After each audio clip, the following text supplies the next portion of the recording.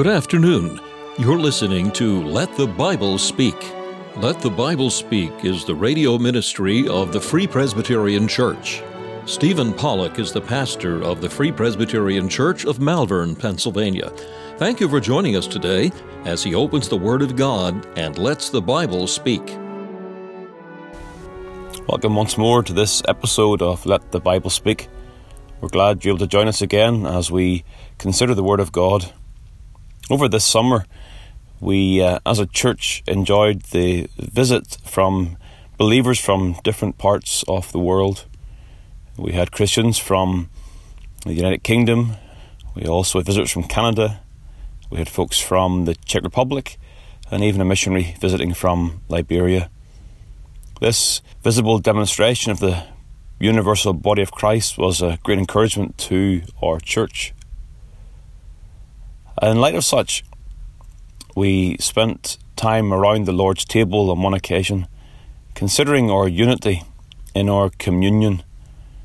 So today we're going to break into our regular studies on Nehemiah and consider that important subject of the unity of the body of Christ as demonstrated in our communion together at the occasion of the Lord's table.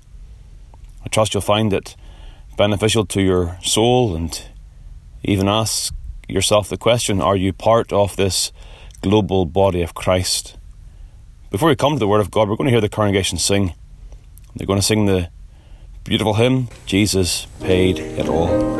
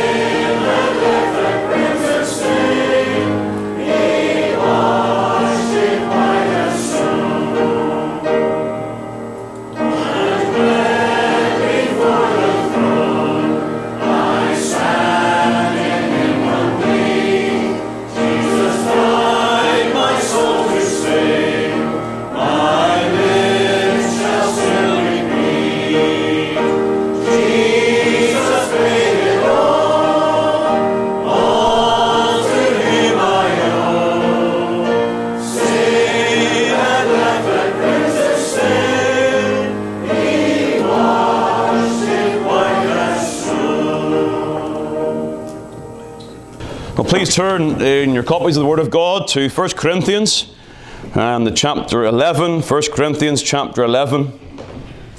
I'm going to read this portion of Scripture from the verse number 17 that deals, of course, with Paul's instruction to the Corinthian church regarding their practice and their errors in the practice of celebrating the Lord's Supper together. 1 Corinthians 11, verse 17, the Word of God says, "Now in this that I declare unto you, I praise you not, that ye come together, not for the better, but for the worse. For first of all, when ye come together in the church, I hear that there be divisions among you, and I partly believe it. For there must be also heresies among you, that they which are approved may be made manifest among you. When ye come together, therefore, into one place, this is not to eat the Lord's Supper. For in eating every one taketh before other his own supper. And one is hungry, and another is drunken. What? Have ye not houses to eat and to drink in? Or despise ye the church of God, and shame them that have not? What shall I say to you? Shall I praise you in this? I praise you not. For I have received of the Lord that which also I delivered unto you, that the Lord Jesus, the same night in which he was betrayed, took bread. And when he had given thanks, he brake it and said, Take, eat. And this is my body, which is broken for you. And this do in remembrance of me. After the same manner also he took the cup, when he had supped, saying, This cup is the New Testament in my blood. And this do ye, as oft as ye drink it, in remembrance of me. For as often as ye eat this bread and drink this cup, ye do show the Lord's death till he come. Wherefore, whosoever shall eat this bread and drink this cup of the Lord unworthily shall be guilty of the body and blood of the Lord. But let a man examine himself, and so let him eat of that bread and drink of that cup. For he that eateth and drinketh unworthily eateth and drinketh damnation to himself, not discerning the Lord's body. For this cause many are weak and sickly among you, and many sleep. For if we would judge ourselves, we should not be judged. But when we are judged, we are chastened of the Lord, and we should not be condemned with the world. Wherefore, my brethren, when ye come together to eat, tarry one for another. And if any man hunger, let him eat at home. Then ye come not together unto condemnation. And the rest will I set in order when I come. Amen. May God bless his word. That closing sentence of verse number 34 gives a very clear insight into Paul's purpose as he writes his letter to the church in Corinth. There are things to set in order. He is seeking to set in order those affairs regarding the public gatherings of the people of God. As he deals with the matters of spiritual gifts, he deals with the matters of church discipline, he deals with the head covering, he deals with various things that pertain to the congregational gathering of the people of God. And it's that sense of congregational gathering that I want to reflect upon for a time this morning before we come to receive the elements. And it is really that phrase in the clause in verse number 33, when ye come together. It's that sense of coming together that I think should mark our meditations this morning around the table. The Lord's Supper is a communion feast. Communion with Christ, but also communion and fellowship with God's people. Well, you know that Paul is dealing with the matter of communion here because he refers to the institution of that ordinance that Christ instituted back in the Gospels. In verse 23, that the Lord Jesus, the same night in which he was betrayed, took bread. And as they met to celebrate the Passover, so the Lord gave instructions to his disciples regarding what they should do until he comes. Until his return, it is the duty of the church to meet together, to remember the Lord, and to reflect and to feed upon Christ by faith.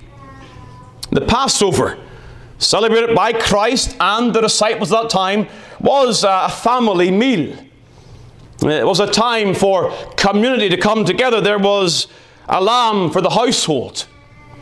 There were children questioning the meaning of the ordinance. And what was true for those who are members of the Old Covenant is also true for those who are members of the New Covenant. No longer members by physical birth, but members by spiritual birth. And thus what was true for physical families in the old is now true for the spiritual family of God in the new. Those who are the children of God, that they come together. And they come together to celebrate and to remember the Lord's death. This new covenant meal is a congregational event. It is not something we do on our own. It is not something that we should ever do on our own. It is a coming together.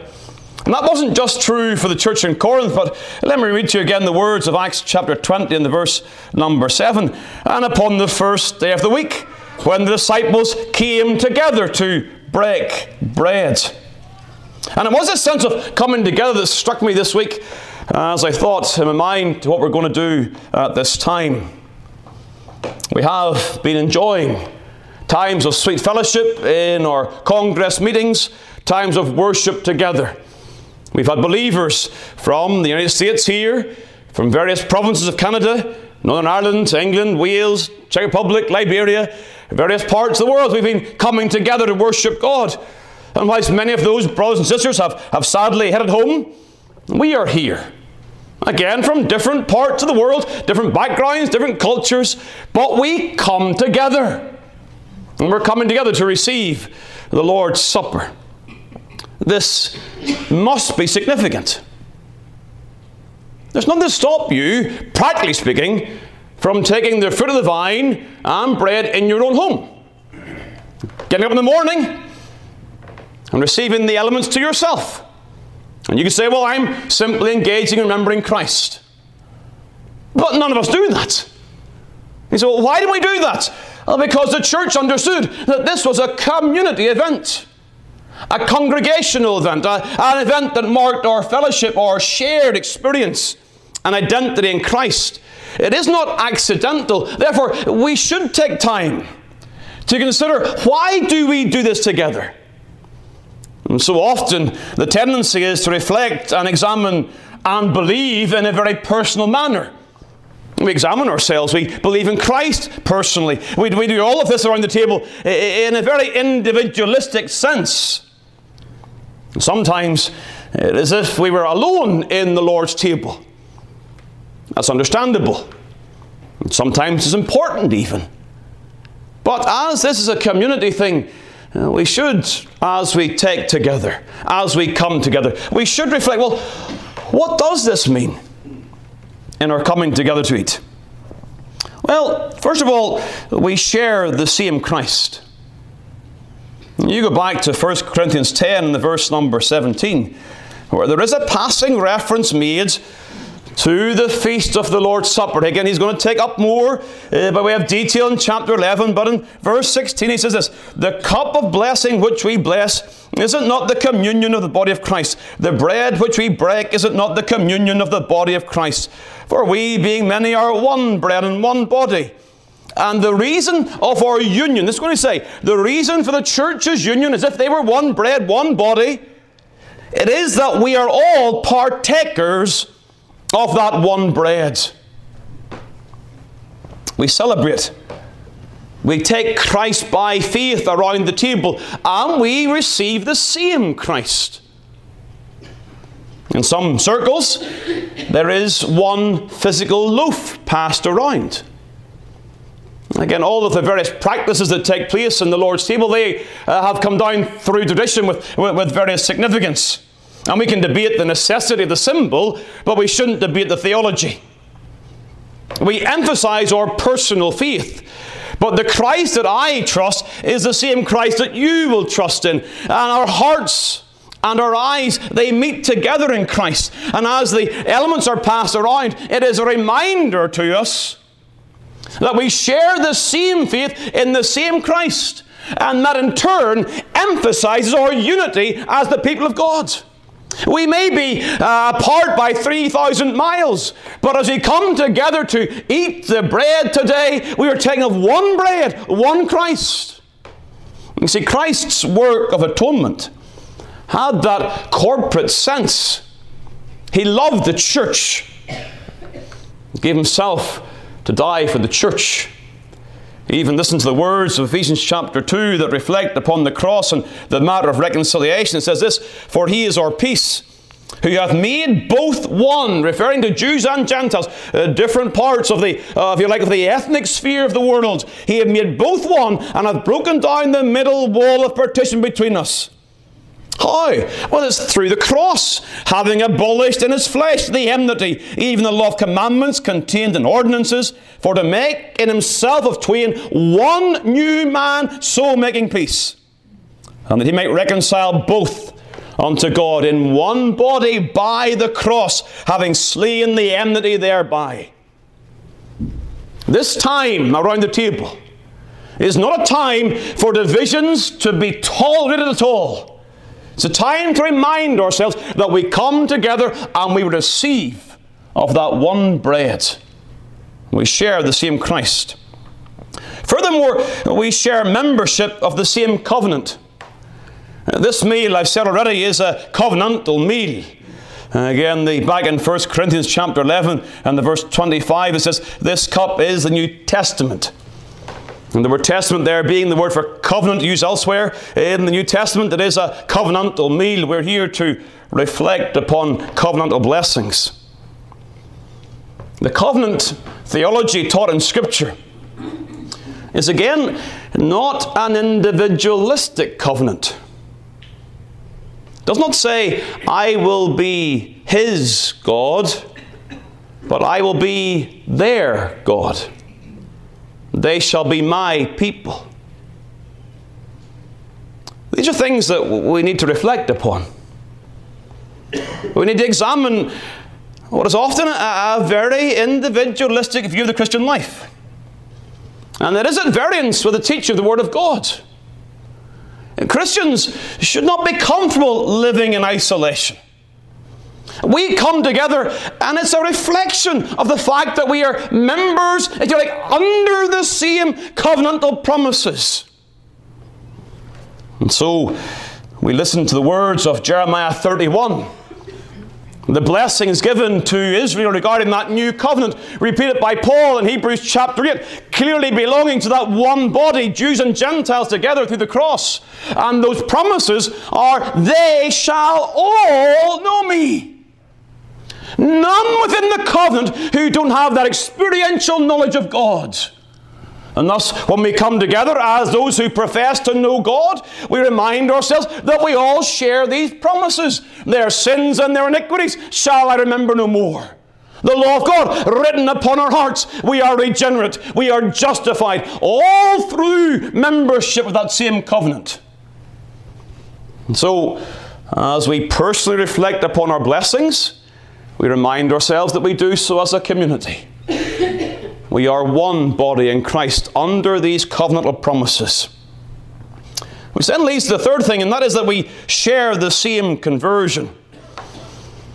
The invitation to this meal is extended to the redeemed. Verse 24, Christ has given thanks, he breaks bread, and he says, take, eat, this is my body, which is broken for you. This is not a gospel offer.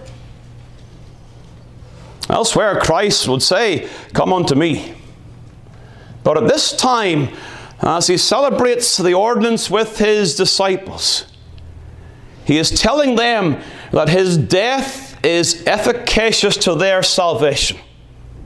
He has died for them. And now is not the time to take up the subject of the extent of the atonement.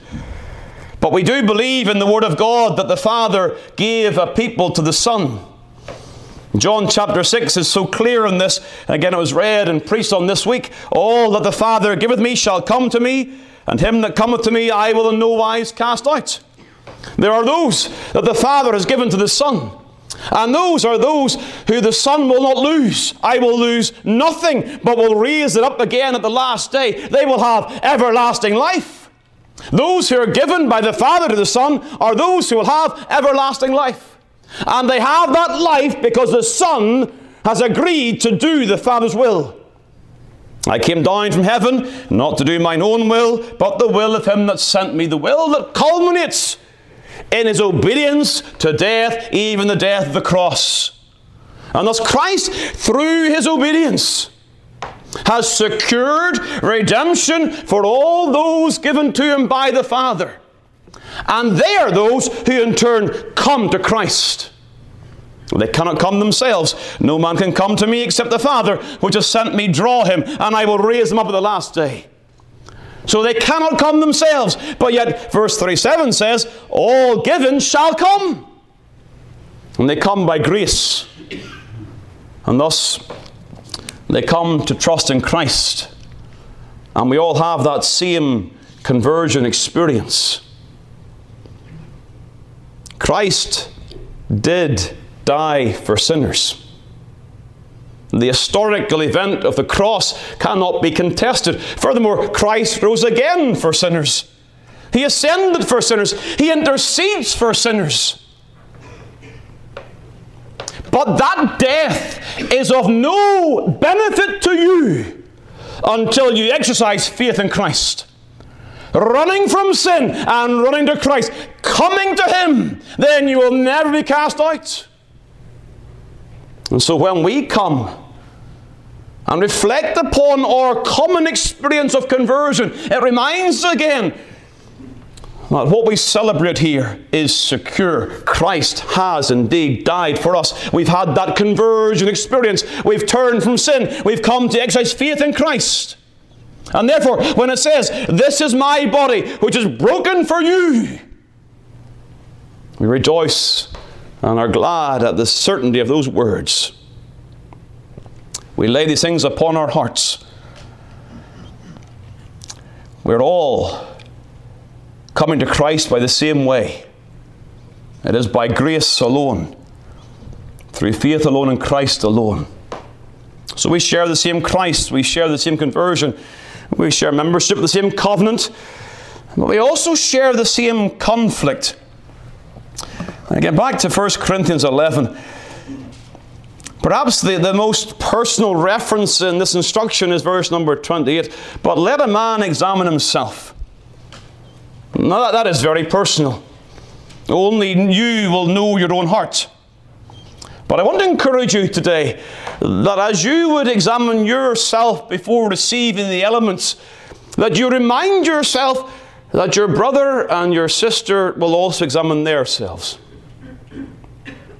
And there is no temptation but such as is common to man. And there is comfort here. If you eat on your own and drink on your own, you may not appreciate that we're all sinners saved by grace. Now again, there's care to be taken here. The sins of others should never be used to excuse our sins.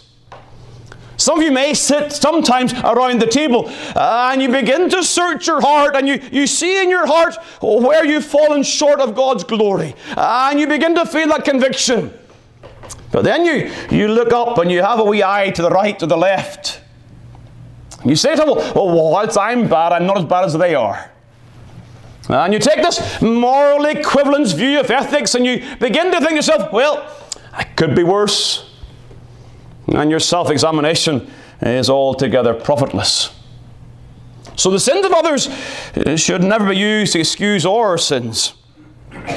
But as we meet together corporately, personally examine ourselves, as others examine themselves, we can encourage ourselves that we each have a common experience. And an aspect of our unity today is that we would pray for one another.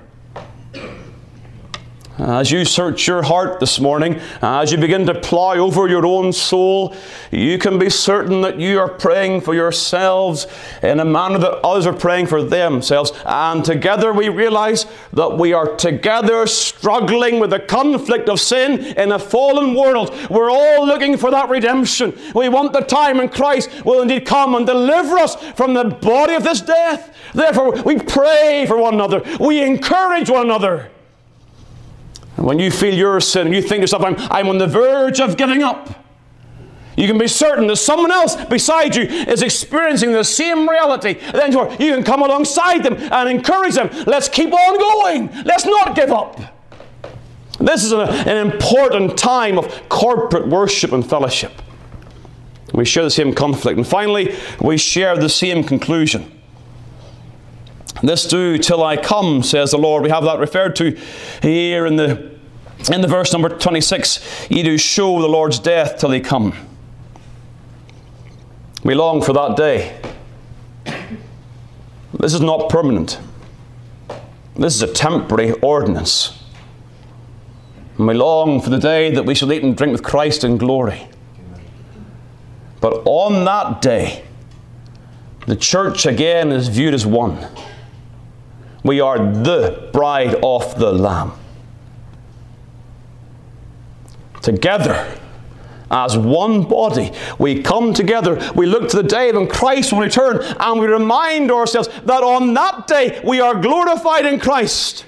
Oh yes, we are members of a body, various members, but we are one body, one bride, with one groom, namely Christ.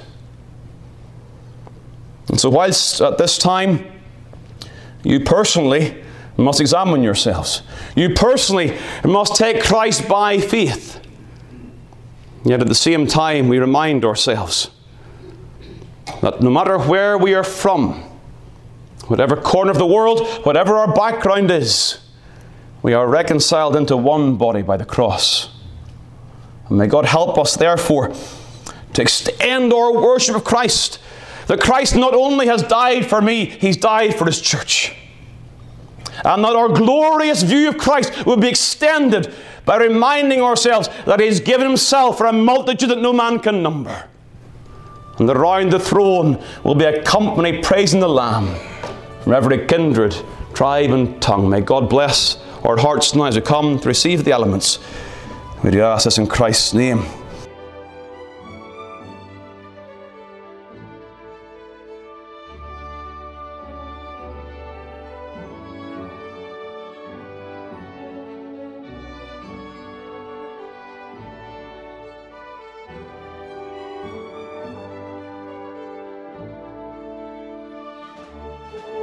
Thank you for taking the time to listen to this episode of Let the Bible Speak from Malvern Free Presbyterian Church.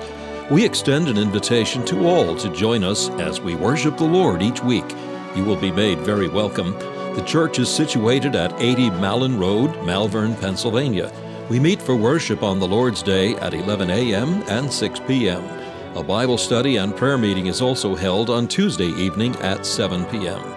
If you'd like more information about the gospel or the church, please call 610-993-3170 or email malvernfpc@yahoo.com. We preach Christ crucified.